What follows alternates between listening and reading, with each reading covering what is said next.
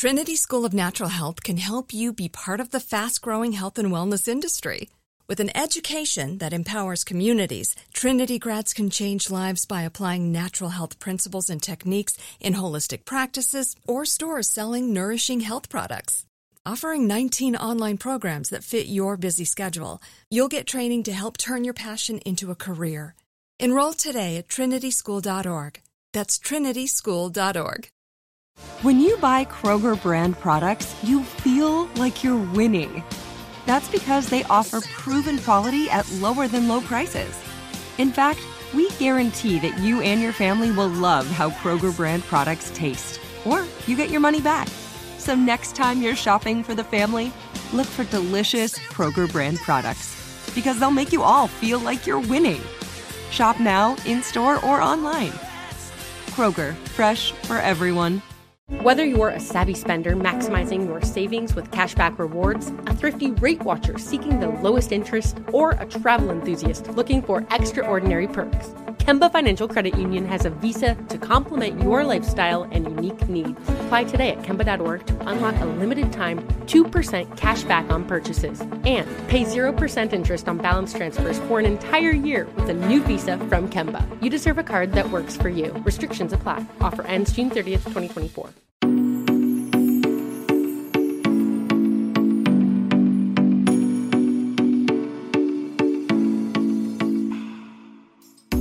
Was like a knee-jerk reaction. I was a nerve walking around reacting to this external stimuli that I thought it's everything outside of me is what's ruining my life. I had no sense of like self-responsibility, and because of that, no sense of like self-efficacy.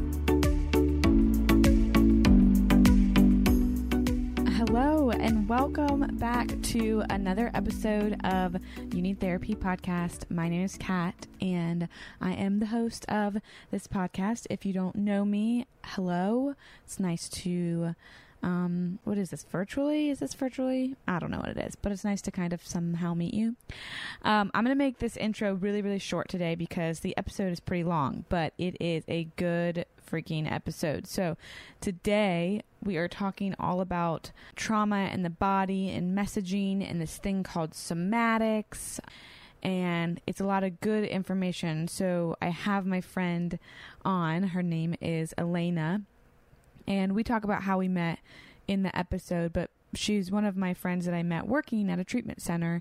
And in this episode, you'll hear her tell part of her story and then how she found her own journey of healing and what worked for her. And we kind of explain the connection of the body and the brain and movement with trauma and with our messaging. So I'm going to let the episode do all the work. It is an amazing episode. I do want to say I'm so grateful for Elena and taking a big chunk of time out of her day to come in and well, not come in because we did this over Zoom, which you can kind of tell with the audio part. But I'm so grateful that she took a big chunk of time to do that. She is one of the most joyful, lovable people you will ever meet. She's a very honest person. She's a very fun person. She's a very real person. And you'll be able to see that very quickly when she starts to talk. But before we get to the episode, I'm going to tell you, because you're going to want to know her, is you can follow her on Instagram at Elena, so it's UH_LAIN_UH, and I'll put that in the notes. And then she actually hosts hip hop dance classes on Facebook that are free twice during the week, Tuesday and Thursday at 5:30 p.m. and you can search Elena Deaver Fitness, and I'll put a link to that in the show notes as well, so you can find that. Other than that, I'm just going to let this episode do the work. Again, follow us at You Need Therapy Podcast. Follow me at 3 Quartz Therapy, and share this episode if you love it. And here's my conversation with Elena. Oh my gosh. How's it going? Pretty good. I'm like nervous. Really? I don't know why. We're really just talking. I love podcasts, so I'm really excited. Is this your first guest appearance? This is my first time. Oh my gosh, wow. Oh, this is so special. Okay, so first we can just talk for a little bit till we like get into the juice of things. Yeah. What is your life? What are you doing in this quarantine land? Oh my gosh, dude, I live in my house and I never leave. That's what it feels like. Yeah. So, I mean, I've gotten out a few times and I've started actually grocery shopping. I was having like groceries delivered, so I recently started buying my own groceries. So that's pretty cool. Okay. Like a big deal. You're like, I went to Kroger and it was amazing. It was so enlightening. No, it's just weird. Like, what is this existence that we're living in? I am staying home with Jonah. Like, that's my gig most of the time. I mean, he's taking a nap, so I can't promise that we won't hear him. My mother-in-law's here, but we'll keep it moving. But yeah, like I keep him all day, and then I'm teaching my classes right on Facebook, which I'm thinking I'm going to have to adjust that a little bit. I don't know. Facebook. What? You do a lot of the classes, though. I'm doing Tuesday, Thursday. I kind of a little bit get, like, I just want it to go away when it's done. I like to just replays. Yeah. Yeah. I mean, people want that. I've had people ask me that for years. Like, is there a way, would you put your stuff on YouTube or whatever? People used to ask me that at the ranch all the time, like to do my like movement stuff that way. And I'm always weirded out. I think that I've got to get over myself, you know? Yeah, you got to get over yourself. I really do. I know it's a problem. People ask me, my friends have been saying, I wish that you guys would do a YouTube channel. I would watch it all the time.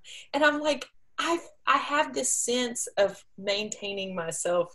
Like Brene Brown talked about that. Like, I want to be small and stay in my bubble. And so this thought of like putting myself out there, for some reason, I have this block about it. Which is actually really weird to hear you say that.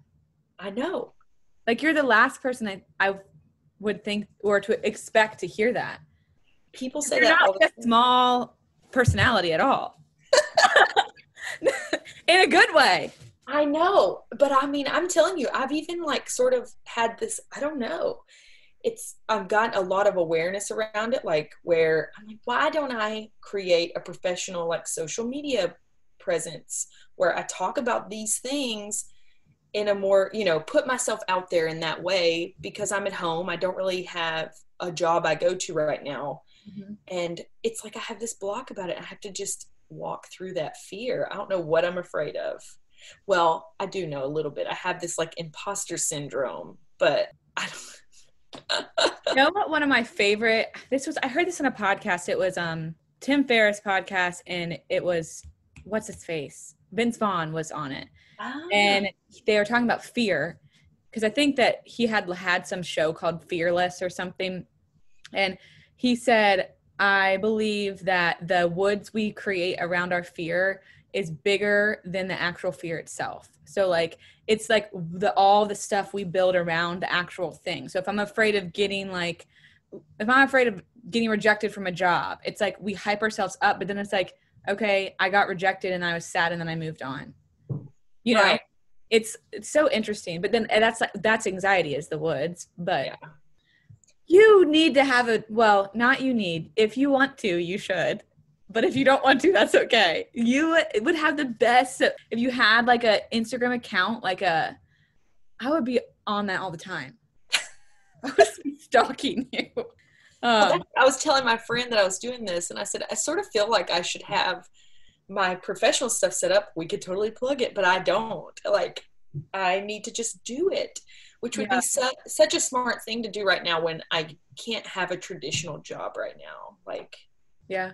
Well, okay. So today, this is what I was thinking, which can shift things. But so what I was thinking we would talk about is really trauma in the body, because I have a lot of people that have want an episode on trauma. Then I was like, who can I really have that would, one, really talk about things and not around things, would be like fun, and also you have all of that, the movement part, like doing all that therapy and doing all like everything you did at the rant. Not a lot of people have that part, so I wanted to talk about that, but really it can go anywhere. Just record and you can like, I don't know, work your editing match. Yeah. Well, just so you know, we've been recording this whole time. Oh, okay. That works too. Right. Let's just put my therapy session out. Why not? Like, I have all this fear about people knowing who I am. Okay. So thank you for saying that, because I feel like most people are really nervous before they record. Really just we're having a conversation, but everybody's afraid of what they're going to say, if they're going to say it the right way, if they're going to come off, if they're going to think about if they could say it better later, feeling put on the spot, not knowing the answer. Like, it's just a conversation. Yeah, I kept having to remind my ego of that this whole last week. You know, after we decided and set this, I was like, I had to step back and be like, listen, ego, I know you're freaking out right now because of your intense desire for image management. However, like, just sit down. It's okay to say the wrong thing. It's okay to, like, not know all the answers. I don't know all the answers. Yeah. Like, that's just bottom line as a human being living in this experience. But it's so hard, I think, in our culture of this competitiveness of, you know, cancel culture and social media, and like feeling like I have to present myself in a way where I know everything. And I think the other belief is I can't put myself out until I have all the boxes checked. I know all the answers, because then I can help people and do the right things and say the right things and not offend anyone and do all the right stuff. But that's just not, it's never going to happen. I just won't. I'll just stay in the box or whatever. Yeah. Well, I think, yes, because one, you're never going to know everything. You're always going to offend somebody, because there's too many people that are different for everybody to agree with you. So it's really, I believe what I believe, and I know what I know, and I'm going to do with what I can with what I believe and what I know. Like, that's all we can do. I mean, I am a trauma therapist and eating disorder therapist, and I don't know everything there is. You probably know a lot about stuff that I don't even know. So I have podcasts. I don't know what the fuck I'm talking about. That should be your intro. Like, in every I have a podcast, but I don't know what I'm talking about. I'm making this stuff up as I go. Right. Okay, well, let's just start and we'll see where we go. Because I want to also go back and, like, you know, in times. Because I loved talking about, like, my first impressions of people. And I was thinking about the first time I was introduced to you. You probably don't remember this, but it was at Windsong. You had short hair, I remember. Yeah. We were upstairs and you came to talk about the movement thing that they were implementing. And we're like, what the hell is this? None of us knew what it was. And then I don't think I knew you, but I think everybody else knew who you were. But you also had really cool glasses, I remember. I think they were like the teal, like cat eye ones. Uh-huh. Okay. Yeah. And I just remember being so confused. But it's one of those imposter things, because I was probably really, really new. So I was like, well, I have to act like I know what she's talking about. And so I probably didn't ask any questions. But I was like, who is this girl? What is she talking about? Why don't I know what it is? And she seems really fun.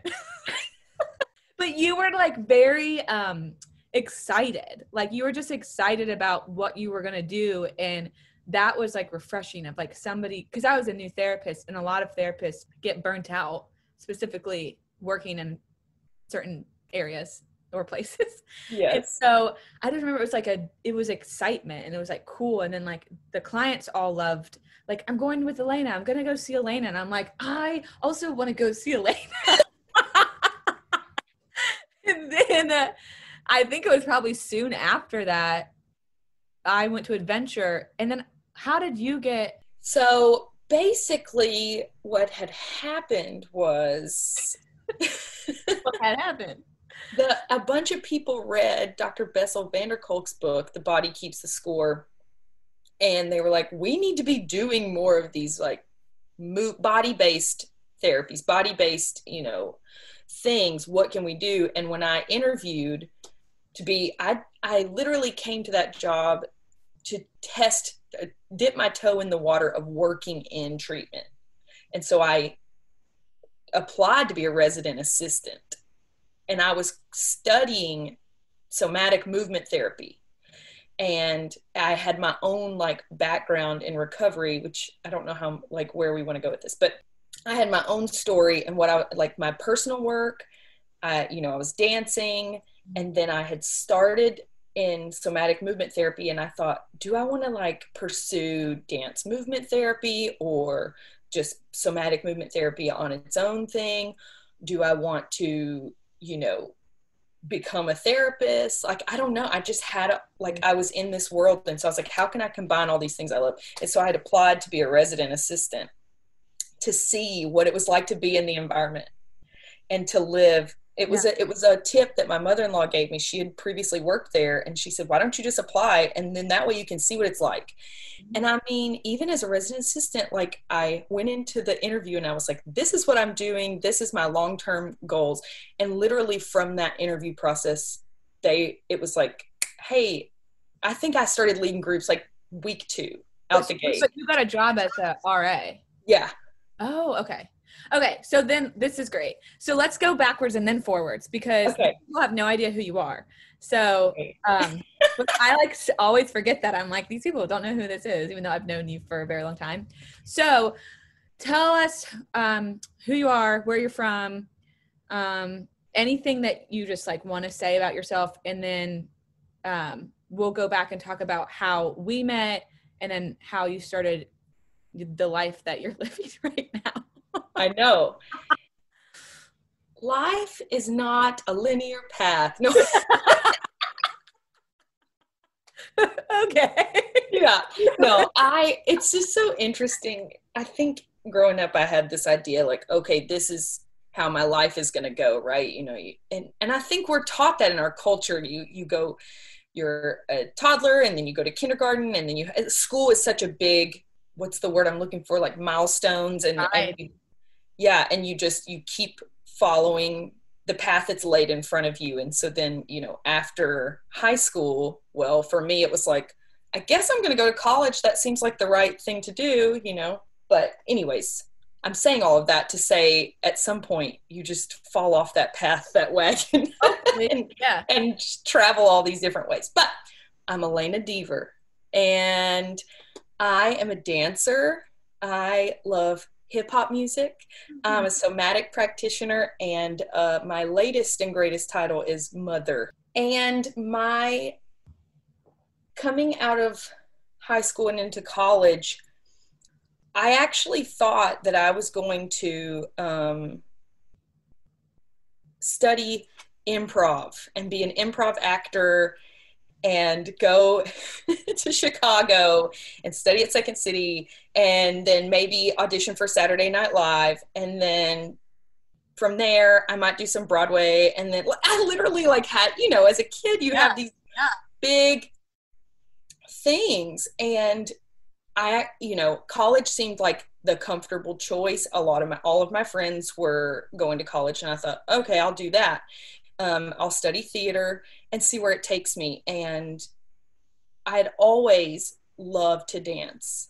And I grew up in a really small town, and we didn't really have access, or I didn't have access to dance as, taking classes and stuff. It wasn't around very much. Like, there were dance studios here and there, and I took class, when I could. It really wasn't something that my parents could afford. So dance for me became this thing that I did with watching music videos and recording. I can remember recording music videos and imitating, and I became a cheerleader because they danced and I could do that. And I choreographed dances, and I had no formal training whatsoever throughout my childhood. Or I was 19 years old. I did my first year of theater at Austin Peay State University. And then my second year, they introduced a dance program to the theater program. And so I took my very first technique class, Introduction to Dance, and I was like, oh, this is it. I can do this. And so from there, I totally shifted. I went from wanting to pursue acting and all of that to being like, no, I want to do dance. And so I studied dance, and I had this idea in my head that I was going to pursue dance in higher education. I wanted to teach at the collegiate level. I wanted to make dance and maybe have a dance company. At that time, I was still really, I've always loved hip hop dance, and the history of it and the culture and how it moves and really how it shapes our, social dances kind of, weave into our lives. I love all of that stuff. And so I was also studying modern dance, and within dance, I found somatics. And I sort of came about it in a little bit of a sideways way, in that, I heard people say that word. I didn't know what it meant. I took my first yoga class in, I think, 2006. And I was like, oh, this is something that's for me. It helped me. And I was like, I like the way it feels when I'm practicing this. So that in 2006 is when I started practicing yoga on a personal level. So I'm dancing and doing yoga. And then somewhere in about 2010, so I don't know how old I was then, in my 20s, I was having incredibly severe panic attacks. And so I would just have these moments where I felt so out of control, so much anxiety and panic. And I was like, what is this feeling? I want to get away from it. So of course, the tools I had in my toolbox were numb out, work more, do whatever I can to not feel this way. But I had no tools on where this comes from or how to fix it. Yeah. I just had nothing. And when's the first time you ever went to therapy? So that's down the road a bit. So okay. I was having these anxiety attacks. I'm trying to think, I feel like I'm zooming around the professional side to personal side. So paralleling, I'm, studying in college, and then I'd had a couple of bad relationships where I was seeing some of my own personal issues playing out. You don't know what that is, but regardless, I graduated college. I started working as a professional actor, and then I'm still making dance and teaching dance. And then who was my boyfriend at the time we lived together, who's my husband now, went to treatment for substance abuse. And that was this pinnacle moment of something's not right with the world. So I was having all this anxiety while simultaneously he was dealing with his own issues. And we were these two, I don't even know what you would call it. We were on this roller coaster of chaos, I would say. What was that like for you? Because when he goes to treatment, are you thinking that your anxiety is about his substance abuse, or are you both having your own problems that are just kind of bumping up against each other? Well, the truth of the story is that we both were messed up adult type human beings who didn't have the capacity to live in homeostasis. But if you would have asked me at that time what was wrong, I would have said, if he would just do the right stuff, I would feel better. And I went about my whole life like that. It was all about external. If this situation would go the way I believe it should, then I'll be okay. If X happens, or, if A happens, B happens. Not self-regulation. You all regulate yourselves, and then I'll be fine. I don't have to do anything. It's the fact that it's all messed up, that you're making me dysregulated, but I'm actually perfect. Exactly. That is what I would have told you. Yeah. I don't even know if I could have articulated that. I just knew something wasn't right, and it was because of all these external factors. And if all of the planets and stars would align in the way that I believe they should be, then I could be happy and none of this would be a problem. I wouldn't have this anxiety. Same. But the truth is that, through that was a process that kind of catapulted me into my own healing journey. So he went to treatment, and I went to my first Al-Anon meeting, and that was what is that? Because these people probably don't know what that. Some people don't know what that is. Yeah. So Al-Anon is for families and friends of alcoholics and addicts. It's a support group based on the 12 steps. So it comes from Alcoholics Anonymous, but it's specifically geared towards the family. And that was kind of my step into my own healing journey. And so I attended my first Al-Anon meeting, And I mean, within seconds of like reading the first introduction, it was like, this is me. This is all me. I mean, and I thought I was going to learn how to fix the people in my life and to fix everything outside of me. I still had that idea in my first meeting, like, they're going to tell me what to do and how to keep him from using and to keep, you know, at the time, I still wouldn't have known this, but in hindsight, looking back, I had such this fear of abandonment, which is part of that, like, chaos. I was like, oh, don't leave me. I need your attention. You know, I always joke, like, I go into performance because I'm like, Tinkerbell, please clap for me and tell me I'm good. I need everybody to like clap so I can live. You know, like, yeah. I can't live if you don't tell me that I'm good or that I'm worthy. And your actions are what I'm using as the kind of air you breathe is people's admiration for you. Exactly. I need it. No, not so much today, but at that time, that was where I was. Constant validation. And so through my work in the 12 steps and through my work in Al-Anon, I learned that it was about me and healing myself, and how learning about my triggers, my issues, and staying in my hula hoop. You know, that's like a pretty traditional Al-Anon thing, is like, how can I stay in my hula hoop and not worry about what other people are doing? And that was like a huge wake up call. But how uncomfortable was that though? Like, how does somebody learn to stay in their hula hoop if they like need people? Because it's like, you don't need to be in his hula hoop. It's almost like you want him in your hula hoop. Absolutely. Actually, I don't want to be in a hula hoop. I want to go around telling people how to live in their hula hoops.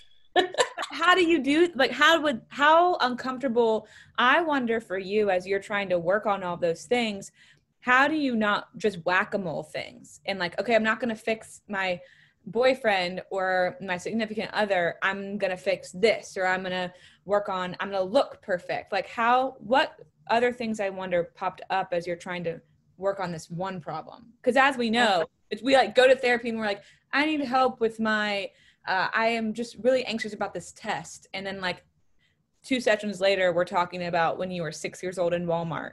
Oh, that is exactly what happened. Like, I didn't avoid that situation. I didn't avoid that experience. I absolutely had that experience of, you know, I went thinking it was one thing and finding out it was me, you know, and my stuff. And then through Al-Anon, I found adult children of alcoholics, which, you know, a lot of people come to that and they're like, well, my family was fine and everything was fine. And, you know, a lot of us grow up in dysfunction. It doesn't have to look like one thing or the other thing. So I found that program because I fit the laundry list, which people can find online, and those traits I took into adulthood. And I found that program. And then in that program, I got a little bit deeper into some of the things that I'd carried over. You know, I like to say that I don't blame my family for how I react to things as an adult, but I took some lessons from childhood that did not serve me at all, and beliefs and core beliefs and programming. And it's not necessarily about just my family, but also just our culture and how we do things and how at large, right? I came out of that childhood experience with some core beliefs that just were not good. So ACA helped me get a little bit deeper.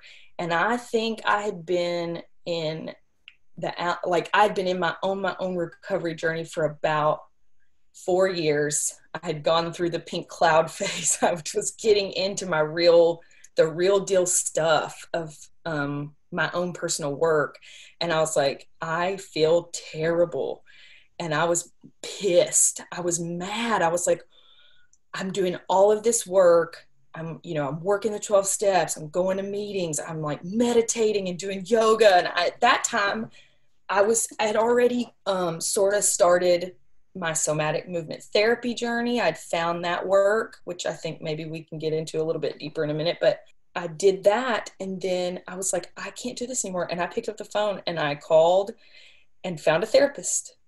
I mean, it was just like, And I remember it was so funny. They answered the phone. I don't know if I should divulge where it was, but they answered the phone and was like, what are you looking for? I said, I want a female therapist who deals with trauma. Specifically, I want to do EMDR. I want, I want to work on internal family systems. And they were like, okay. Help me and what to do. And right. It's just another. Those are my favorite emails or calls when it's like, I'm looking for a therapist. Specifically, I would like to do CBT with a mixture of 3 sessions that involve DBT and maybe some brain spotting during the 6th session. And I'm like, oh, this is going to be real fun. Yeah. I was still I'm still grasping at the control. I hear that. Right. So anyways, long story, much longer. No, I started therapy and I was doing that work, and then that got me even deeper. And it's like the deeper I get, the more I realize I think I get stuck in the story that I tell myself, the stories that I'm telling myself about the people in my life, the stories I tell myself about situations, about things, the ideas, the concepts. What were your stories? Well, that I'm not good enough, that I have to perform, that, it's like it just embodied itself in my work, that I have to be perfect, that I have to present myself in a way that I have to know everything. I can't ask questions about things. I have to, just like we were talking about a second ago, I have to know all the answers before I even show myself. I can't show weakness. I can't show vulnerability. Like those were I had all this armor, and all these things I'd built up. And if you know me, I had to be happy and positive and funny. I use humor to deflect everything. Like I have to be funny and bubbly and, oh, Elena, she's just out there, I don't know. So that was just another form of armor. Do you have a memory or an experience of you remember feeling not good enough? I don't know. I don't really have that. I do remember a lot as a kid getting validation from performing or being cute and funny and singing or dancing or whatever and liking that attention. I mean, that's just the truth. I think kids want attention.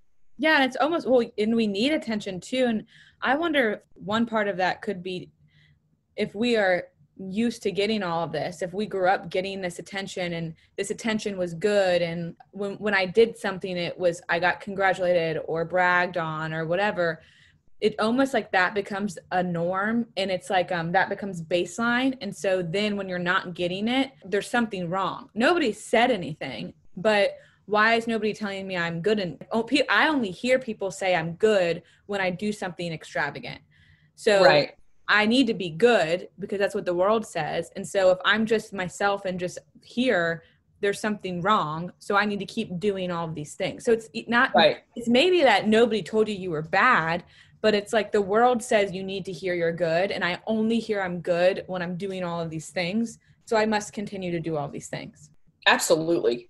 Yeah. And especially when I look at my own personal healing and recovery journey, a lot of, and the way I show up in relationships had something to do with that too. But, again, that school being a touch point as I'm coming out of undergrad and thinking about, I'd applied for some graduate programs and they were like, you need to go live and be in life and then come back. And so the thought of being in the real world and having to make my own path, make my own decisions, was terrifying. And I think that was part of it too. It's I need this external motivation of people telling me what to do and then telling me I'm good at it.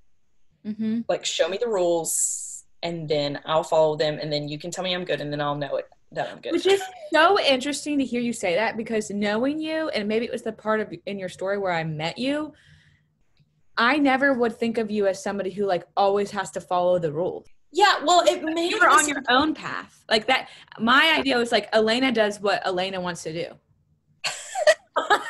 Well, yeah. I think when we met, I was I was probably 5 or 6 years into my own, my own healing journey. And when I say rules, I don't necessarily mean I don't know. It's more of the underlying rules.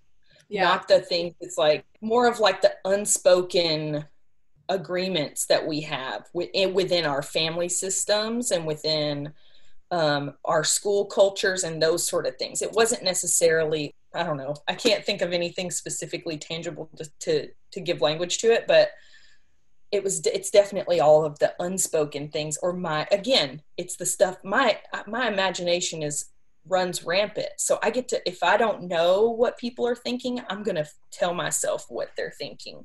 And so that was something I had to really break down, was all the meaning making and storytelling, and specifically in regard to like, oh, what are people going to think?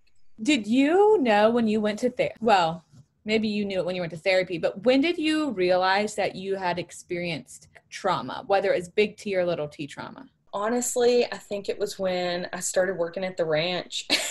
After you started going to therapy, right? Yeah. Well, I had started, I can't remember if I started therapy before I started working at the ranch or if that happened right after. Now that timeline is a little fuzzy. I knew you were going to therapy when we worked together. Yes. So I think my first 6 months or whatever at the ranch, I wasn't in therapy. I was just in recovery, in 12-step recovery rooms. I wasn't actively seeing a therapist. And I sat in on orientation. No, with Buddy? Yeah. Yeah. And I remember I was like, he talked about the big T trauma, little T trauma, and it was, again, here we go. It was the feelings behind it. I don't have those things. Like, I wasn't physically abused. I wasn't hungry. Like, I didn't have that stuff in my story. And so in my head, I'm like, it wasn't it wasn't bad. Like, all those things we tell ourselves, but I couldn't pinpoint.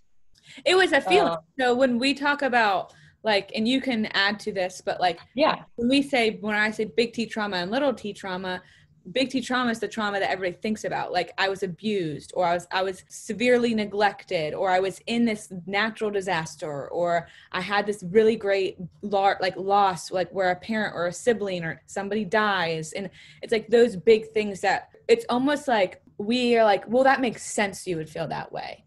But that's when we have comparative suffering. And when we're sitting there and we're like, well, I don't have trauma, so I don't have a reason to feel this way. And this is my own, like all that stuff. But little T traumas are those more like emotional wounds, and they can be just as harmful depending on when they happen, how often they happen, where you are in life when it's happening, who's around you, who's in your life. And so those little T traumas aren't necessarily like this one large event. It's almost like Chinese water torture, It's like these little drip over and drip over and over until you're like, there's a hole in my head. But like, that's just a drop of water, so I shouldn't be upset about it. And so you're sitting there in this orientation where we worked at a treatment center, and every client has to go to this orientation. And I don't know what it's like now, but I remember I will not throw away my notebook from my first day there, because the notes in it, I'm like, it's like my world was blown up. And I remember drawing that Pac-Man thing. Do you remember that? Yes. So he drew a Pac-Man, and it had it was like a circle with like the little like pizza cut out of it. And it's basically like, that's who we are when we show up in treatment or wherever. We're like this circle that's missing a piece, and we're going around trying to like grab other things to fill it, but like we don't even know what we're missing a lot of the times. Right. Anyway, so you're sitting there and you're like, wait a second, I don't have big T trauma, but I feel some of this. Yeah. And that's exactly it. And it was more like a feeling in my body. The whole anxiety thing for me was I would have these, like, it was a real visceral experience. And so the way it manifested for me was I would have this physical sensation of, oh, my chest is tight. I feel this heat on my body. My fists wanted to clench. My jaw would clench. I would have this like knot in my stomach and just be sweating and like sometimes shaking, and have this like the truth is that I couldn't articulate, where is this coming from? What is this about? Why is this happening to me? And the truth is that my brain would then go off and make up, it's because this person's doing this and this is why I feel this way, or it's because of school and this thing in school, or, this, I don't know. I had all of these, like, I created all these stories. These and external stories of why I'm feeling this, why this is happening.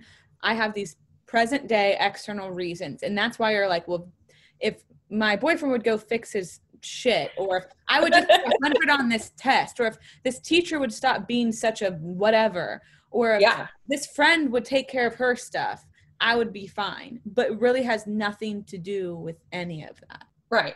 I like that you're bringing it to the body part. When did you have a connection of my emotions and my feelings also are changing the way I feel in my body? Because a lot of people are like, I'm anxious, and they don't even realize that when they're anxious, they have tightness in their chest until somebody asks them, like, well, what is your body? Right.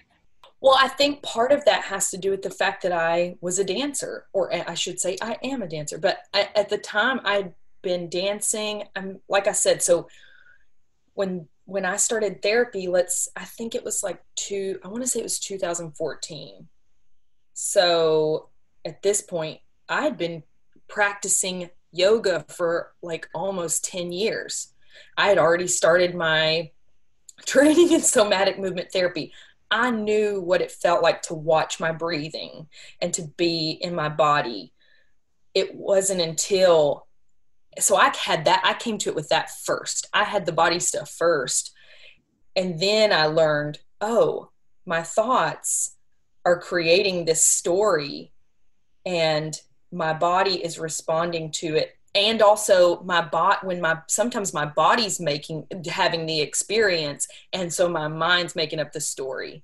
It was this whole like opening up. Really, that's great awareness. But did you, with all of your training, did they connect the fact of like your nervous system and what's really going on? Or were you just knowing that like my body's doing something and my brain's doing something?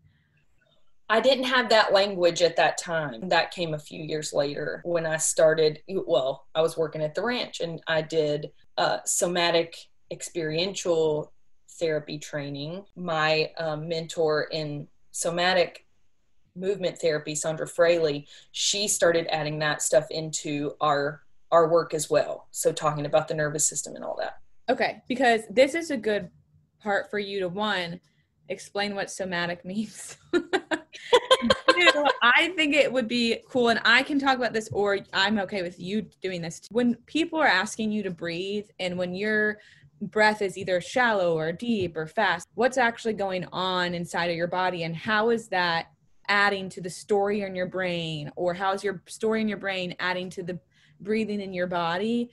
I kind of want to touch on both of those. So one, what is somatic? So, somatic. It comes from the word soma, which is a Greek word, and it's about the body. So people think, okay, soma, body, but it's not necessarily just this solid form. It's the living body. It's the lived experience. It's the embodiment. Thomas Hanna coined that term in the 70s, and he was a philosopher and a somatic educator. And he said the soma is alive. It's the individual embodiment of a process which endures and adapts. Through time, it remains soma as long as it lives. So the moment we die, we're no longer a soma. We're just a body. So this concept of like this lived embodied experience, it's the living body in its wholeness. So somatics is about being aware of our body, right? Our lived experience. You were doing somatic movement before you went to I think we did that training together. Yeah, we did. Yeah.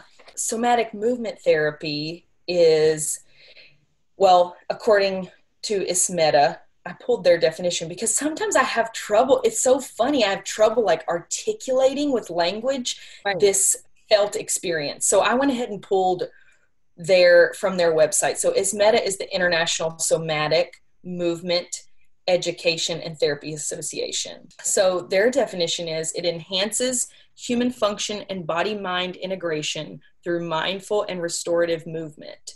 Our practices incorporate postural and movement evaluation, experiential anatomy, guided movement patterning to increase efficiency, all while developing kinesthetic and proprioceptive sensitivity.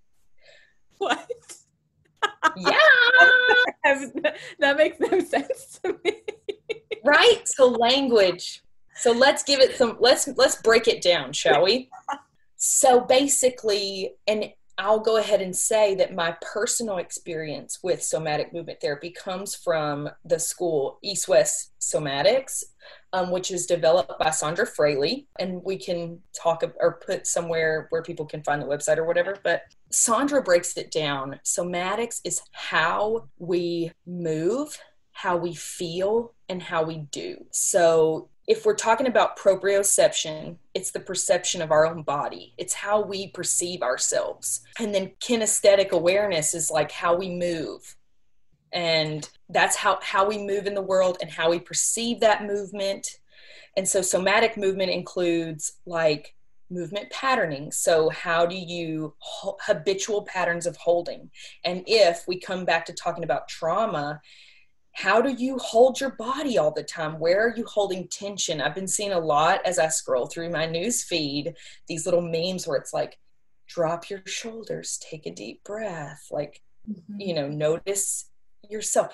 That's somatic. That's like noticing how we hold our body. How do you get up every day? How do you get out of bed? How are you walking? Do you lean more on your right side? So from a physical, just as strictly physical standpoint, are your shoulders dropped down? And then if we're looking at it from a therapeutic standpoint, it's like, okay, I hold my body this way. What does that mean? How did we get here that we're closed off? So there are a lot of different things that come into play with somatic movement therapy in that it's a lot of converging, right? So there's dance, there's yoga. Therapists use these tools in traditional psychotherapy, people in physical therapy. Mm-hmm. The medical community is like finding this stuff beneficial, right? It's like science and creativity together. Mm-hmm. And that's where we are. And, we'll probably get to this, but I think what a lot of people come into therapy or just have, even if they're not in therapy, just like walk through life thinking that we hold our experiences in our brain and in our thought. A lot of us who have trauma, we might hold the messaging, we might hold the lesson in our brain, but we don't hold the experience and what happened in our brain so much, but we hold those in our body. And I always come back to the idea of, how in training they showed that video of the polar bear. And so there's this video of this polar bear and he's getting chased, and you can fill in gaps in the story if I tell it wrong, but they end up shooting him with a tranquilizer, I guess. Yeah, it's actually quite a traumatic video to watch. Yeah. I don't recommend watching it. No. But, and then they show him go through the motions of like fight or flight, and then they shoot him, and so it's frozen. Then they show him waking up and what happens. And I think this is what happens with, or this is what I know what happens with basically every animal except humans, is that when we experience some kind of traumatic experience, when we experience that, we get tight. We go into this like tightness, we hold it together, we're strong, we move forward, and then we forget about it, and then we go on with our lives. But what we don't realize is we are meaning-making people. So we might take that experience and go on with our lives, but we also made a meaning out of it. And what animals do, what other species do, is they go somewhere where they feel safe and they shake. And in this video, you see the polar bear waking up shaking, and it's like a discharge of all of this energy and emotion and feelings. And we don't do that. And that's when you're talking about you sit hunched over. What is that? It's like, I don't know, there might be something in our back that we need to shake out, but we don't do that. And I'm fine. Yeah. And I think it comes down to scope of practice. Right. As a somatic movement therapist, like I'm not going to sit down and talk to somebody about their trauma. We're looking at the body. And in my work specifically, through Shin Somatics, we learn about, we don't have to know. We can find comfort, find the path of least resistance, find what feels good.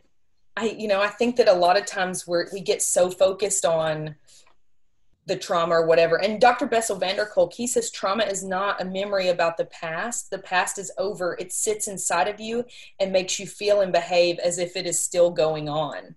Mm-hmm. And that right there is, we don't have to know. It's in our bodies. Just like with me, like I don't have that memory to pinpoint, but I had a lot of feelings in my body that I just wanted to run away from and numb out. And I think a lot of people do. It's like, I feel uncomfortable, so I'm going to go drink or use drugs or have sex or, eat, numb out, watch Netflix for 5 hours and eat a cupcake or whatever your ways of numbing out. And some of those things, actually all of those things can be good until they're not good, until you're just using it to avoid, because those feelings are going to come out. I think for somatic movement, it's about bringing awareness to the unconscious patterns.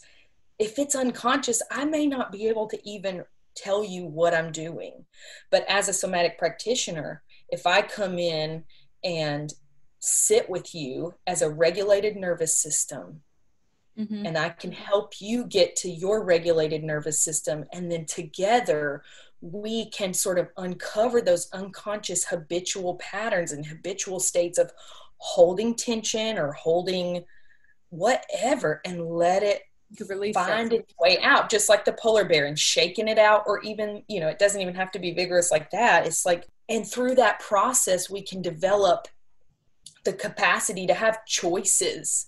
I think for me, in my story, I just was like a knee-jerk reaction. I was a nerve walking around, reacting to this external stimuli that I thought, it's everything outside of me is what's ruining my life. I had no sense of like self-responsibility, and because of that, no sense of like self-efficacy. I didn't feel like I could set goals for myself. I was always waiting on somebody to tell me what to do and somebody to tell me how to feel. I was looking outside of myself. And I think that's part of that traumatic response of like that fight, flight, or freeze. And we go into this place of, and not realizing that everything we need to heal ourselves is within us. We just need another, I think sometimes we just need another regulated nervous system to tell us it's safe. It's safe to just be comfortable and to be okay. And I think through that safety, we're able to let go and to process. And then also sometimes that means those things come up and we learn the stories of our past, or even, the things that are holding us back. Mm-hmm. And, you're talking about, just to put some more words to it, you're talking about the autonomic nervous system, where you have essentially what there was. And I want to say it's in The Body Keeps the Score that they talk about this, or I would assume they do. But at one point, the autonomic nervous system, which is the fight, flight, or freeze part of your body, had two parts. It was the sympathetic and the parasympathetic. And the sympathetic nervous system is your fight or flight. And that's the part of your body. It's really like, I describe that's the inhale part. That's like revving you up. And then the parasympathetic is the exhale part. That's more of like the break, but that's also a freeze. That's a shutdown. And mm-hmm. So we have this ability to speed up, and then we have this ability to slow down, but there isn't a part to help. What you're talking about is this regulated person outside of you. It's like, we can do all of the self-help we can read every book. We can like do every online course. We can go meditate. We can do this, but until we sit with somebody that is regulated, a lot of that doesn't shift. And that's where there's this third part of the nervous system brought in. And this was polyvagal theory, and it comes from the vagus nerve. And this is probably way too sciencey for a lot of people, but it's just giving like, this is the background of kind of what you're talking about. And so right. This nerve is a nerve that it's like I think it's a cluster of nerves that comes from the brain and that goes into your organs. So it connects literally your brain, your thoughts, to your body, where you have all your feelings. And it's controlled by attunement. And so when this theory came out, basically this polyvagal theory said that relationships are the things that cause us the most dysregulation and help us to regulate the most. Like relationships are going to be your biggest problems and also your biggest healers.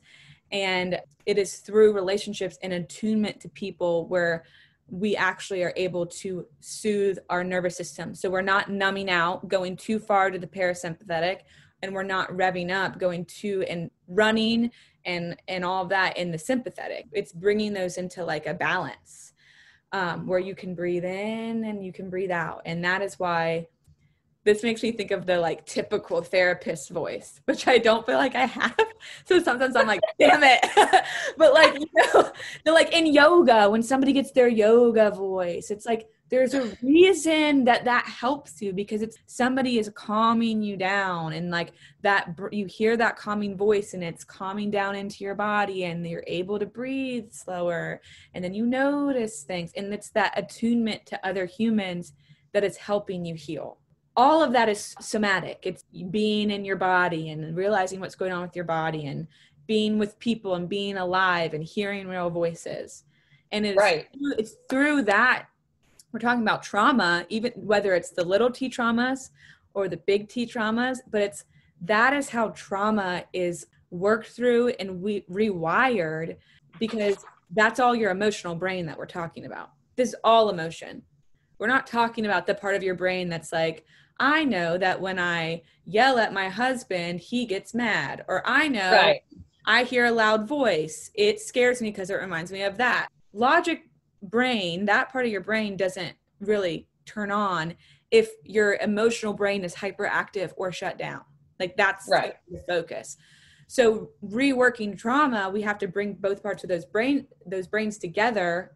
And in order to do that, we have to start with the emotional brain. So we have to start with all of the stuff that you're talking about. And so that was a lot. Is there anything you want to add to that? I don't know. Like it is a lot. And I think it's a lot to be unpacked. I mean, you're exactly right. And I think my personal belief, which is backed by some of the science, right, is that we have to be in this regulated nervous system to even be able to get into that place. Like if I go straight into the sensations or feelings, even with or without the story attached, it feels like I'm not going to be able to process that. Like you're just too much. It's too much. Yeah. And so as you were talking, I immediately started thinking about my son, who's 22 months. He's almost 2. And out of all of my work, one of the biggest lessons on this stuff that I've gotten is dealing with him on a day-to-day basis. So I stay with him. I'm a stay-at-home mom for the most part, and I'm with him all day. And if I show up with him and I'm dysregulated, whether I'm thinking about things, my to-do list or whatever, he acts out. And I have that awareness enough to know. I realized it one day. I was like, why is it's like the more he acted out, the more dysregulated I became. The more dysregulated I became, the more he was throwing fits and not wanting any of the food I gave him or whatever the thing is, or just, it was like nothing satisfies him. And so then I'm getting frustrated and like, I don't know what you want from me. Like, what do you want me to do? And he's 2, right? He can't, or what, almost 2. He can't articulate that. He is the perfect example of just this little being who is only seeking pleasure, right? He's just like, it's whatever feels good. I'm going to follow that. He's just like an empty, clean slate. And so when even without me saying, I can pretend all day long that everything's okay, but if I am a dysregulated nervous system, he senses that. And so he acts out because he doesn't feel safe. Mm-hmm. I mean, this is a kid who, I guess in relation to trauma, we all have trauma because we've all been born. That's a traumatic experience, right? But for the most part, he is with me. I'm his like primary caregiver. He's with me all the time, like all of those things. But he still has that reaction. If I'm a dysregulated nervous system, he's acting out. He's throwing tantrums. And so because of my background and because of my knowledge, I knew I had this like aha moment one day of like, this is me. He's mirroring me. Mm. He's mirroring my nervous system. And I'm like using my happy voice and playing and doing all the things and trying to, and then as the more I go, he can sense it. He senses my dysregulation. And so I have tried really hard, and always am trying. I'm not perfect by any means, but once I catch that, if he's throwing a tantrum, I step back and check in with my body. Mm-hmm. How can I breathe and notice? Am I holding tension? Is my jaw tight? Does he sense that something's not right with me? Can I put away my phone? You know, if I'm like, he's playing and I'm looking at Twitter and getting all tense, you know, like whatever. Happening. Can I just let that all go for a minute and get fully 100% present in the moment? Because that's how he lives every moment of every day. He's just present with what is. And 100% of the time, he becomes a happy, glowing individual at that moment because I'm showing up for him, and his regulated nervous system regulates my nervous system. And when he is like that, then I calm down, and it's like mind blowing and a perfect experiential process for me to understand this thing I'm trying to teach people. Well, and I think that might give a lot of context and it make a lot of sense to people living in the world right now. The world is dysregulated. And when we really define trauma, to be honest, I don't know what the actual definition of trauma is, but for me, what trauma I would define it as is anything less than nurturing. So anything that isn't nurturing to you is trauma. And holy hell, there is a lot of less than nurturing stuff going on, especially now. And so there's a lot of people that are like, I've never experienced anxiety before, and now all of a sudden I'm going crazy, or like this is happening, or I don't know what's going on. And it's like, yeah, you are looking to a world to calm you down that is dysregulated. So the polyvagal theory, which I was just talking about, that says that we mirror, we get cues from what we're looking at. So if we look at somebody and they have a scowl on their face, we're going to be like, they're mad. I did something wrong. Or if we look at somebody and they look terrified, they're scared something bad is happening. And so everywhere we go, whether it's Twitter or Instagram or the news or whatever, it's like everything is sending us these messages that say fight, flight, or freeze. You need to run away to space because nowhere in the world is safe, or you need to totally numb out everything because the world is unsafe, and the only way you'll be okay is if you're not experiencing the world, when that maybe is not true. True. So, but it feels real. It feels real. Yeah.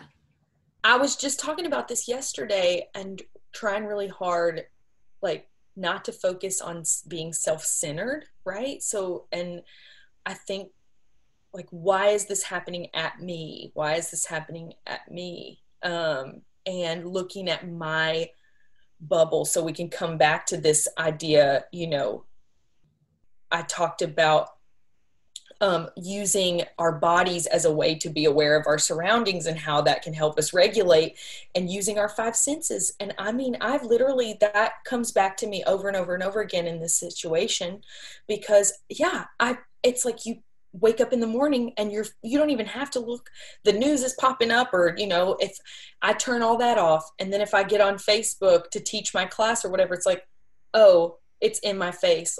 It's in my text messages. People are, shouting their opinions. It feels like shouting, even with the text message, right? Everybody has an idea of how things should be. And so I am like, we're not okay. And that's how it feels. And so I have to remember, okay, what am I seeing right now? I'm in my house. I have food in my fridge. I'm not sick today. I can smell that, I can smell, the candle or the food I'm cooking. What am I tasting? Can I, taste something? Can I peel an orange and have all of those senses? Can I feel my feet on the ground? Can I have this sense of gravity that I'm being held and supported by the earth, to get a little woo-woo out there. But when 99.9% of the time we're okay, but it's so easy for me to get lost in my brain when you know, there's only those few times that we're experiencing grief or a major trauma, or, you know, what we call shock trauma, those big T traumas. Most of the time we're safe. Like, even in my community, like, I'm having to, you know, make my community smaller right now, as I think a lot of us are. And that's really hard. But being able to just stop and, okay, I can't think about what does the next 6 months look like.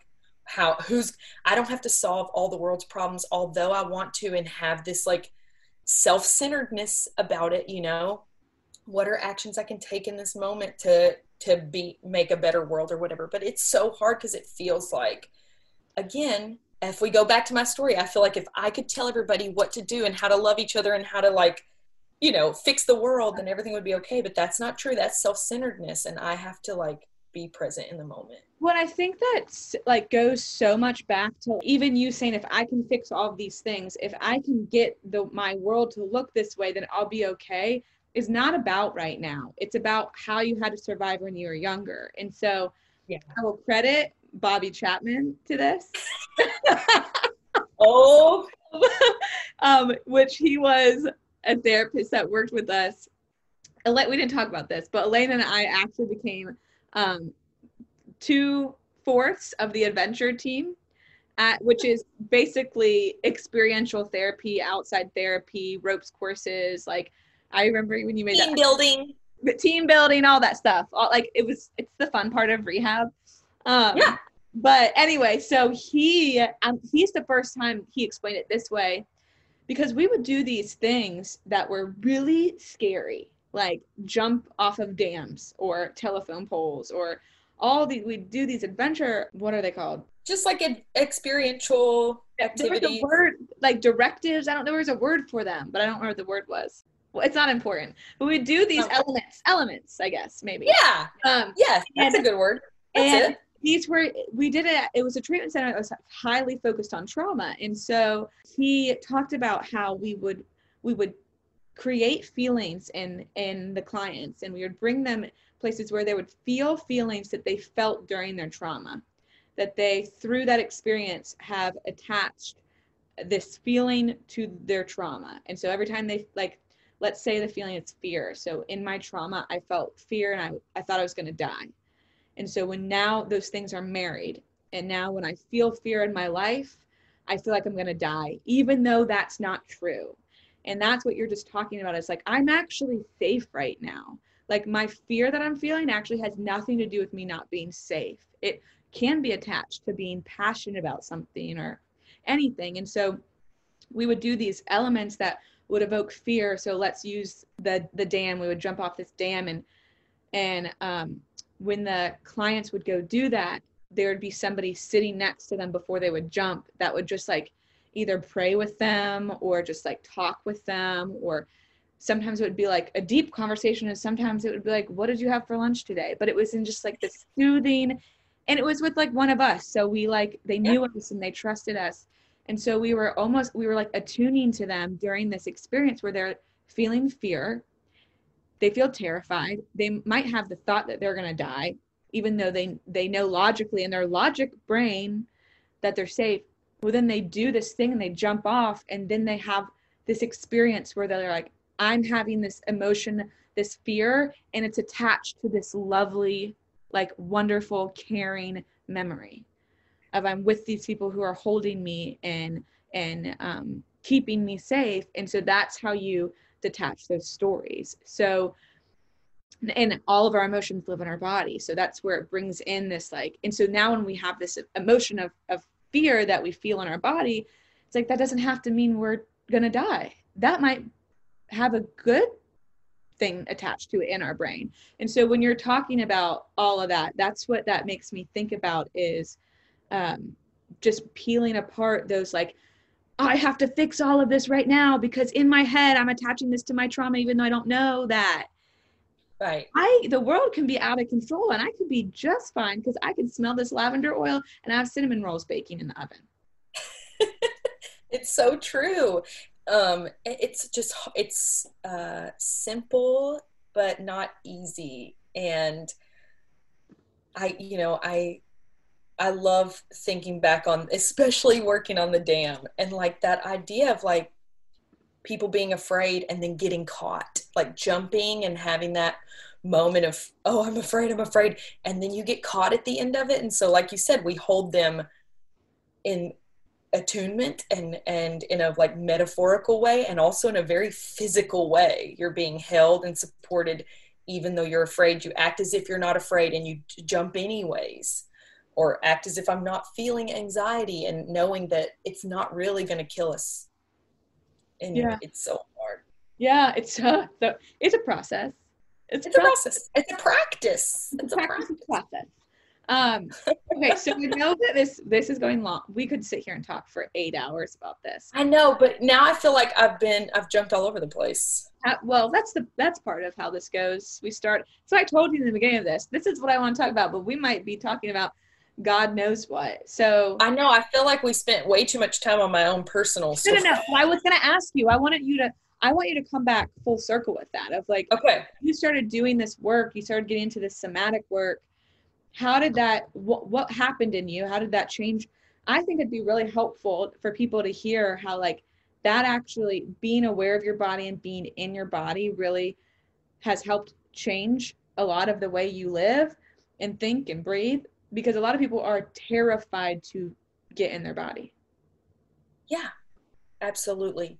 I mean, the body can be a scary place if your only connection to it is those extreme feelings, right? Like I think that we spend a lot of time in our heads, and it's like we only, I want to say Dr. Bessel van der Kolk calls it it's like a dashboard or a blinking system. Like that, it's like you only come into your body when you're already maxed out, right? Like lights are like already change your oil is when you come in. Right. Yeah. You come into your body and you're like, ow, I have pain, right? So you have an injury. Ow, I have pain. Or ow, I don't notice that I feel well every day. I don't notice that I feel good, but I sure as heck know when I feel sick and I don't feel good. And so if that is your only experience of being present with your body, is just when it's too late and everything's popping off, then of course you're like, nope. And especially those of us who have trauma and anxiety disorder, like all those things, you don't want to be there. And so as a somatic practitioner or in a lot of somatic practices, you get to feel what it feels like to have ease, to have comfort, to, coming back to the somatic. We're not focusing on where is it scary and terrible. We're focusing on where does it feel safe. Yeah, resourcing, right? So I think that comes back to that somatic experiential that we did, that training, which comes out of Peter Levine's work, Somatic Experiencing, which you can feel free to do a Google and find all of his information. Podcast to get into. I wanted to talk about all of them, but that's never going to happen. Yeah, I think we don't have enough time to really tease all that out. But do a Google, you'll be fine. But the truth is we go to the path of least resistance and feel what it feels like to be in our bodies and feel that sense of regulation and feel that sense of calm and comfort. And for me, what I learned is that it's not those external things, that those external things can be going on. And with these practices, I can be calm. And I can find a sense of peace. I don't have to go to the top of a mountain to meditate.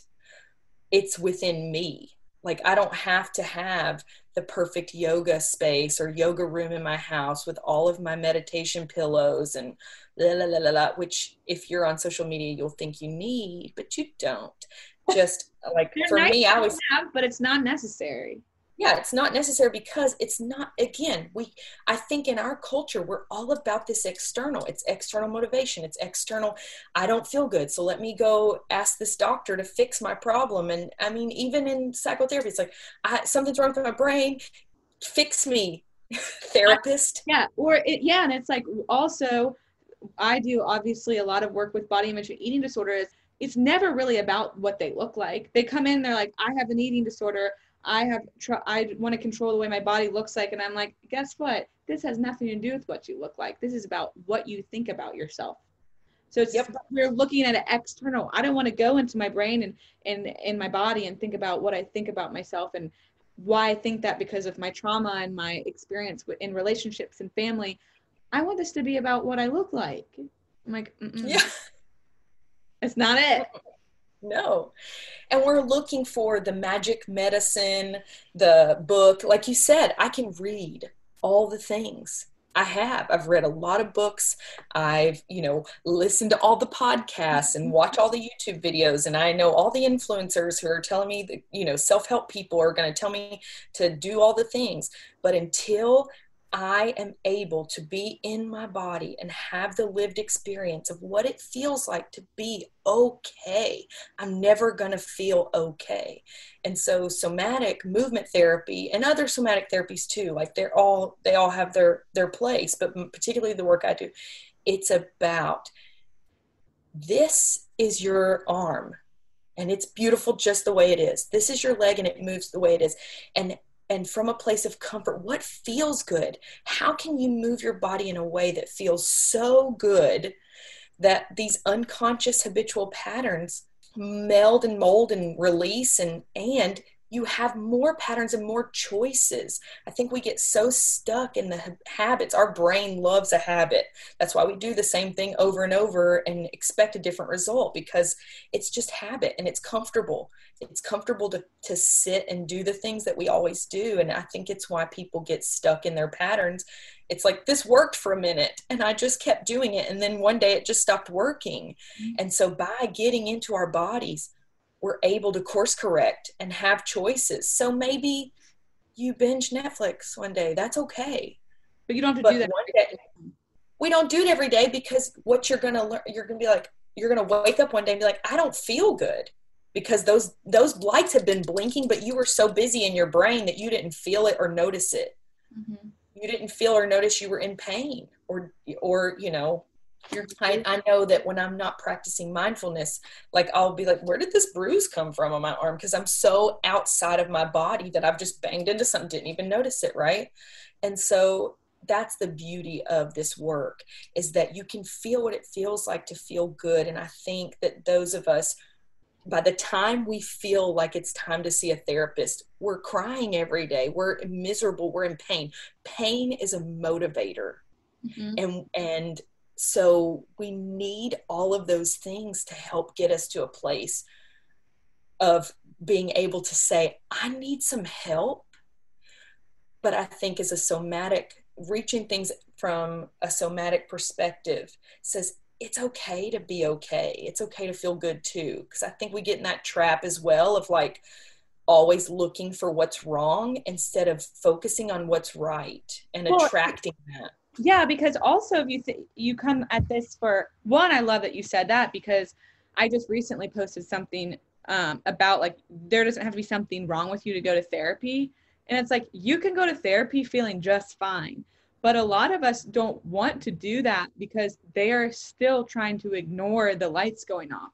So when they get to therapy, they're a hot puddle and they can't bring themselves back.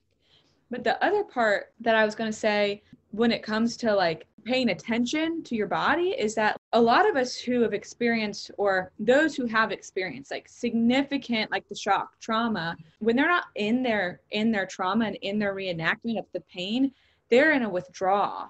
Because when they're not in the pain, they're waiting for the pain. And so right. It's actually really, really scary to actually do something different and take care of themselves and listen to the fact that the light's blinking. And those are the people that are generally gonna numb more. But because if I go work on these things and I start focusing on that my legs feel really safe, or that like my back is aching all the time and I don't want to pay attention to that, so I numb it. But when I don't numb out, I realize that like my arms are really strong, or that like it can be even something about your senses of that. Like when I don't numb out, I can like smell fresh air outside and feel like a cold breeze on my face. That feels good. But they don't want to do that, because if they're in those moments, they're withdrawing from the anxiety of waiting for another moment. Right. only by experiencing those moments, like jumping off the dam and experiencing fear and having a new experience of fear, that we learn that we are really more okay than we're not okay. Yeah.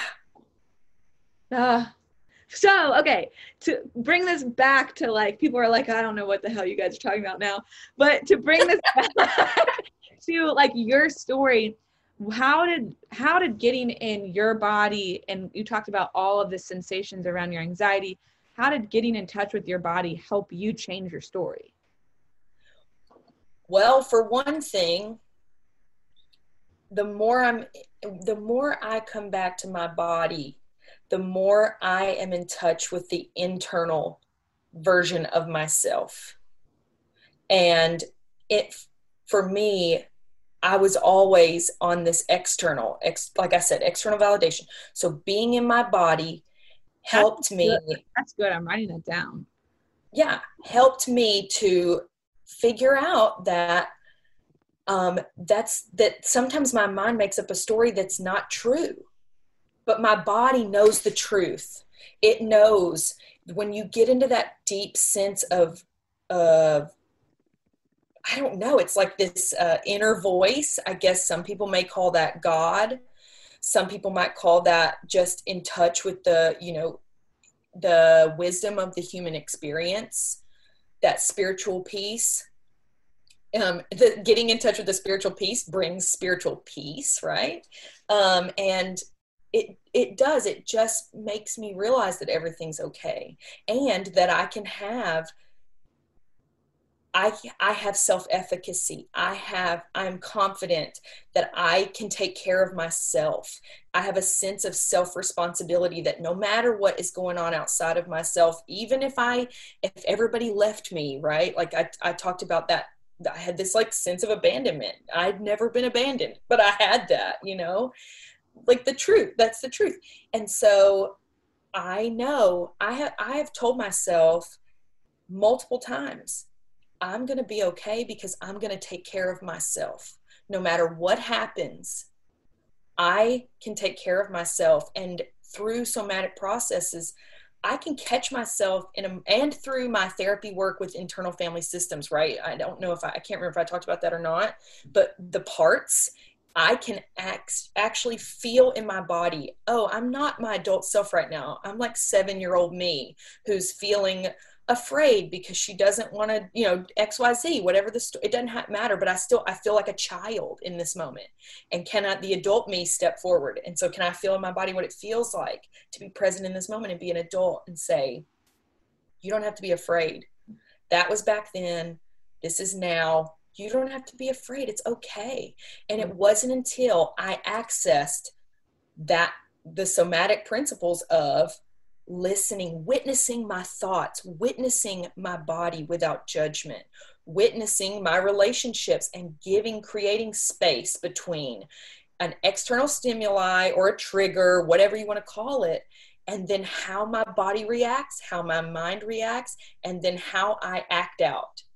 And so now the more I do this work, the more space gets in between.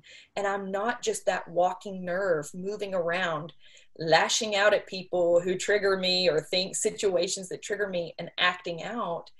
I get to act in and ask myself, what is the best, this isn't about me, right? I don't take everything personally because I access, okay, I'm going to take care of myself no matter what. And I'm going to do what feels good for me in this moment. And that doesn't come from my brain. That comes from that deep connection to my inner self, that lived soma, that me consciousness. Well, and you are bringing another perspective and putting different words on something that I know I talk about with clients all the time, but we've talked about on the podcast before too, is when you ask yourself, like, how old do I feel? I think people sometimes think I'm crazy when they're like, I feel 25. Why are you asking me that? I'm like, no. Like, how old do you feel? Because your body is experiencing, like, you think that you're in the present, but your body is experiencing and seeing this external whatever as something from when you were 7 years old. And so you are 7 years old inside your body now, having this reaction to this outside stimuli. But why don't you ask the person that is 25 to come in and tell that 7-year-old what she needed to hear? Because back then she might have felt really unsafe, and maybe she was, but right now you are safe. So why don't you step up in front of that 7-year-old, or hold her hand, or have her be present and then feel your presence too, and express to that little girl or little boy that like, you're safe now. Like there's nothing to be afraid of.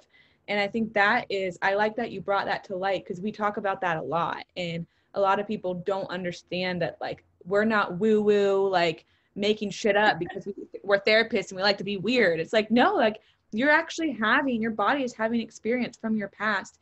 It's time for you to sit in the present and reevaluate and re-explain to yourself what's going on while you're attuned to somebody who's safe. That too, but I also was going to say, and once you have those tools in your tool belt, then here you are, you can come back to your oscillate between, okay, I'm in this dysregulation of this 7-year-old version of myself. Can I get to a place of regulation through my tools, through my resources? And can I attune to this 7-year-old person and support in that ventral vagal branch of my nervous system and help re-regulate? And then we get to integrate all that stuff. And then maybe next time I have this trigger, I'm not gonna pop off and act a fool. And you're going, everything's okay. You can do it naturally. It becomes something that just like, you don't have to sit and think about, and the therapist doesn't walk you through. You recognize, because you are paying attention to your body, and you're like, oh, okay, it's familiar. I know what's happening. That's 7-year-old me. Hey, guess what? We're okay. Exactly. I have to tell 21-year-old me to sit the F down all the time, because she wants to pop off. She wants to act out, right? She's like, what are you talking about? We're fixing to drop everything. Who needs responsibility? Let's go to the beach. Like, I can't tell you how many jobs I've quit in my life because she was driving the bus. Right? Yeah. And it's really like, and that's what I mean when I say the space. So somatic, it's like that space gets bigger and bigger, and I quicker. Like before I actually hurt people I love or mess up my life. But also people who aren't doing anything bad or wrong, because when you just said that, we talk about attachment a lot, and we talk about, I'm anxious. So I have so many experiences where what I want to do is I want to end and I want to run away, because I have an experience like 26 or 27-year-old me where like I did get blindsided and I did get hurt really bad, and I was in an unsafe relationship. And so anytime that I have this like outward stimuli where I think something is off, I have to be like, hold up. First of all, you're not 27. This isn't that person. This is a new person. And everything is fine. They're not doing anything wrong. They're actually being very kind to you. But there might have been like a tone of voice, or maybe a phrase, or maybe something. But because I also have that fear of abandonment, it's like I have to sit here and be like, hey, 26-year-old Kat, you're okay. That relationship already ended. You're in a new one now. And I said this the other day. I was talking to the guy that I'm dating, and I gave this is so funny, but I thought I had like figured all this stuff out, and I was going to tell him all these things about, and I'm a therapist, so like I know. And I explained to him like why I was acting the way I was acting. I basically said like, I feel like you're putting one hand out. And so I had my hand like stretched out with a stop sign. And then I was like, I feel like you're telling me to come here, but then you're also holding me out a little bit. And it's confusing because I don't know if I should come forward if you're trying to push me away. And he goes, that is not my hand. And I'm like, he goes, that was somebody else's hand from a past relationship. My hand's not up. I'm sitting right here I asked you to go to dinner with me tonight. Like, I'm confused why you think that's my hand. And I was like, 26-year-old Kat was just trying to explain this relationship, and you're right. And that's not your hand. Yeah. And I'm like, and so that's why I think it's important, one, to know this stuff, but to continue, because I'm a therapist and I study this and I've known this for years. And I still have to have experiences where I'm like, wait a second, that is not happening currently. And I need healthy people around me who I can attune to and hear and trust to remind me that, like, I'm safe. That old part of me, not safe, but I'm pretty safe. Absolutely.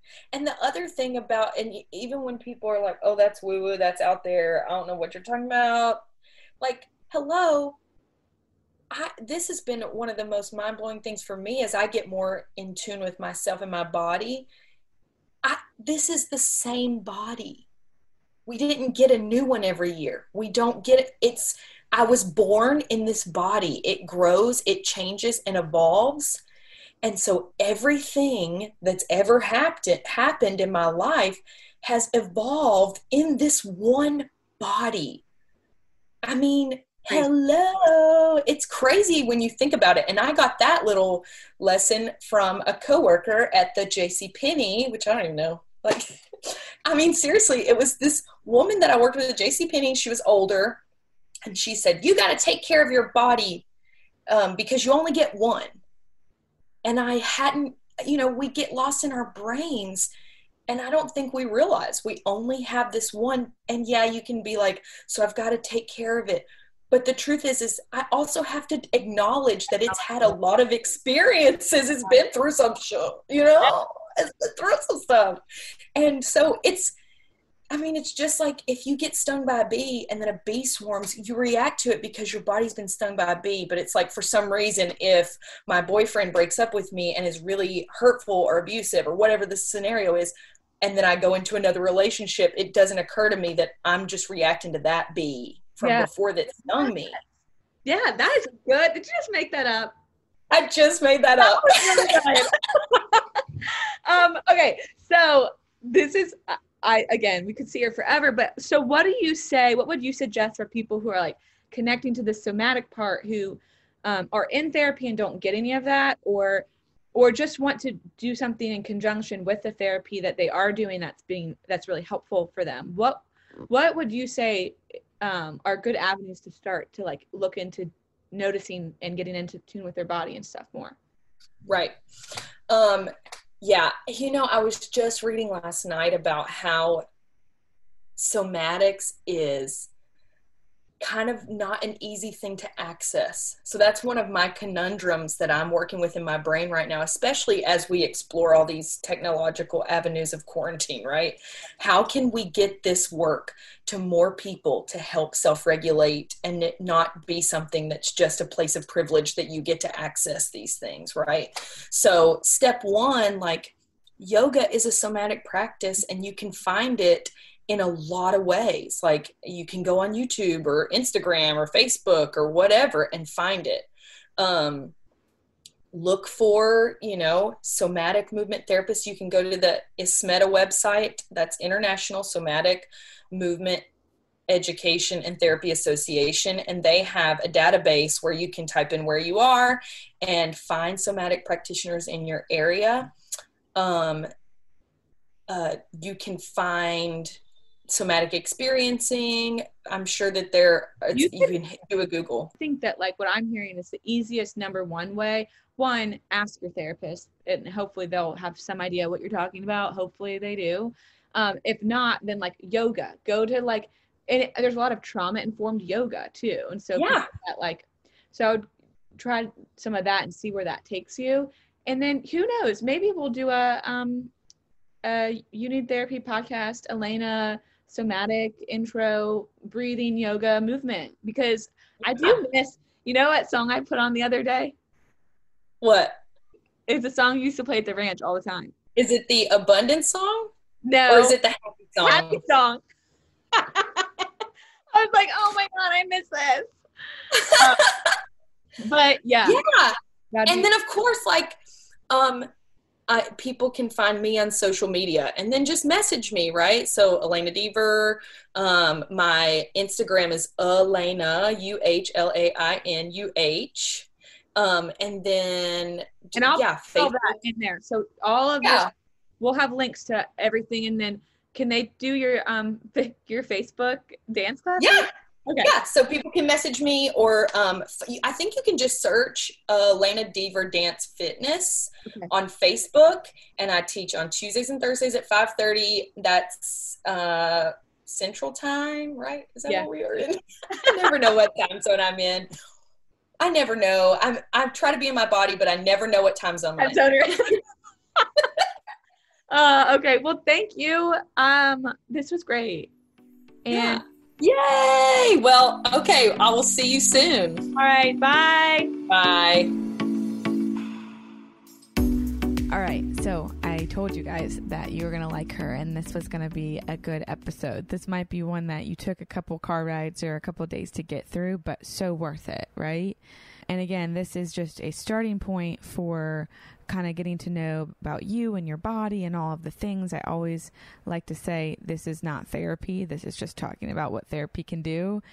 But if you connected with some of that and that hit some spots for you, call a therapist, reach out to somebody. There are a couple books that are really helpful that explain a lot of this. One, Elena mentioned a couple times, The Body Keeps the Score, is a really good place to start. It's really heady and it's really big. I used it as a textbook. It was like the book for my trauma class in grad school. So it's a pretty significant heavy read, but it's full of good information.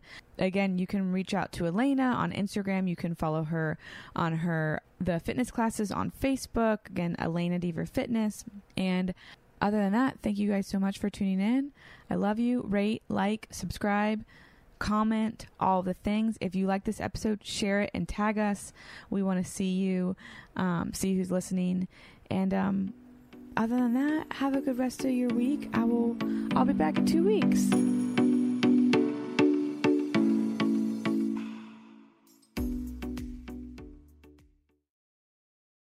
Trinity School of Natural Health can help you be part of the fast-growing health and wellness industry.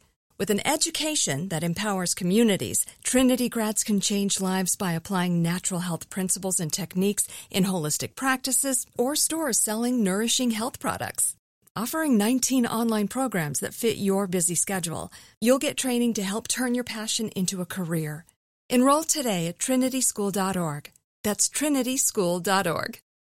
Whether you're a savvy spender maximizing your savings with cashback rewards, a thrifty rate watcher seeking the lowest interest, or a travel enthusiast looking for extraordinary perks, Kemba Financial Credit Union has a visa to complement your lifestyle and unique needs. Apply today at Kemba.org to unlock a limited-time 2% cash back on purchases and pay 0% interest on balance transfers for an entire year with a new visa from Kemba. You deserve a card that works for you. Restrictions apply. Offer ends June 30th, 2024. There's no distance too far for the perfect trip. Hi, checking in for... Or the perfect table. Hey, where are you? Coming!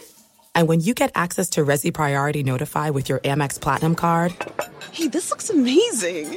I'm so glad you made it. And travel benefits at fine hotels and resorts booked through Amex Travel, it's worth the trip. That's the powerful backing of American Express. Terms apply. Learn more at americanexpress.com/withAmex.